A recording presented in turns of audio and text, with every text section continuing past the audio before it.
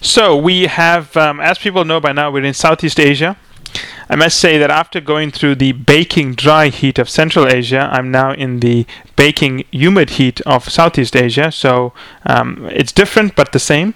I do feel like I've spent so much time in Central Asia that maybe I should be made an honorary citizen of some of those countries.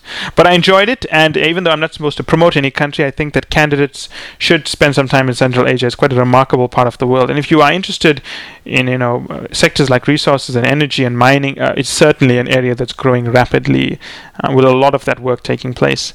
But let's get back to today's podcast. Today's podcast is just some general advice on how you can improve the way you communicate to interviewers during cases. And I've given many tips before, so today I'm going to introduce a new kind of tip, and I think it's the one that works best for candidates. In fact, it's a technique that works very well for me.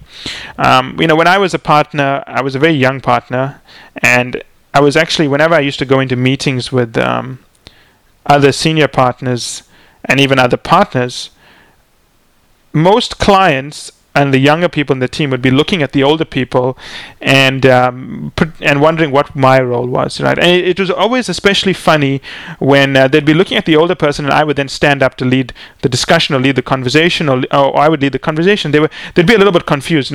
Is the older guy there to see if I make a mistake? Should they be making eye contact with the older guy? Should they be making eye contact with me? And so in my case, it was obviously very difficult, because I was very young when I made partner. I was one of the youngest case managers ever. I was a case manager in my early 20s, right?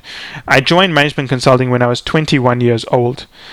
So when I got promoted up to, associate level, I think within 2 years, 3 years. So by the age of 21, by the age of about 24, 23, 24, I was already at the MBA level. By the time I got to 26, 27, I was at, not 26, 27, by the time I got to 1 year later, I got promoted up to the engagement manager level. By the time I was like 25, I was engagement manager. By the time I was 26 and a half, I was already associate principal. And then very soon thereafter, I became a principal. And then I became, and just before I was about to be made a full partner, I left the firm. So obviously, I was really, really young when I made it to the top. I wasn't the youngest person to make it to the top by any measure. I was an associate principal when some people in the firm were being made principal and partner. The youngest person to ever have made partner was at the age of 27. You will know this person. His name is Philip Purcell. He went to the Booth School of Business. He went on to work at McKinsey. He went on to run the Sears account. He went on to become CEO of Dean Witter, and he eventually became CEO of Morgan Stanley, where he ran the company into the ground. So they say. If you read the book Blue Blood and Tears, the history or mutiny of Morgan Stanley, they paint him as the villain, but I think he did a pretty good job. But anyway, let's come back to techniques, right? So because I was very young when I was put into these senior positions, I had to develop a style that showed confidence. I had no choice. So one of the techniques I used to use, and I still use it to this day, is when I'm talking to someone, I imagine they are an audience. I don't just imagine that they are someone I'm talking to. I imagine that I'm in a theater and I'm an actor, and they're sitting down, and I've got to get them to understand what I'm saying, and it's my duty to do that. I've got to lower my voice like in a movie. I've got to raise my voice. I've got to pause at certain points. I've got to speak louder at certain points. I've got to use facial expressions. And if you've ever seen me actually in person present, I'm quite a funny guy, right?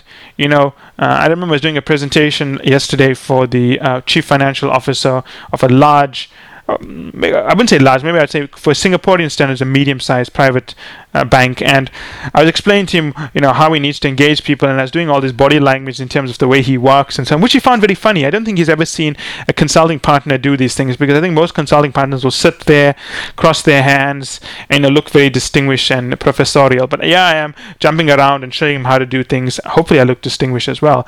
But I do believe that they're an audience, and my job is to get them to understand things by maintaining my integrity. The other thing I do a lot of is close up people's spaces. If I want people to pay attention to me, I will close their space. So if I want to talk to someone and I'm not sure they're paying attention, I will lean forward and close their space. If I'm standing up and presenting, which I do a lot of, I will walk up right to the person not paying attention and talk to them directly, so they're just forced to pay attention. So the tip I'm going to here is quite obvious. You've got to treat the the presenter as if they're an audience. I mean, don't try to close their space in an aggressive way, but you can lean forward and use body language, hands, movements, and also pitch and tone to change the way you speak. I think that is very important.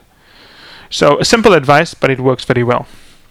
As always, I'll be happy to respond to comments and queries and criticism.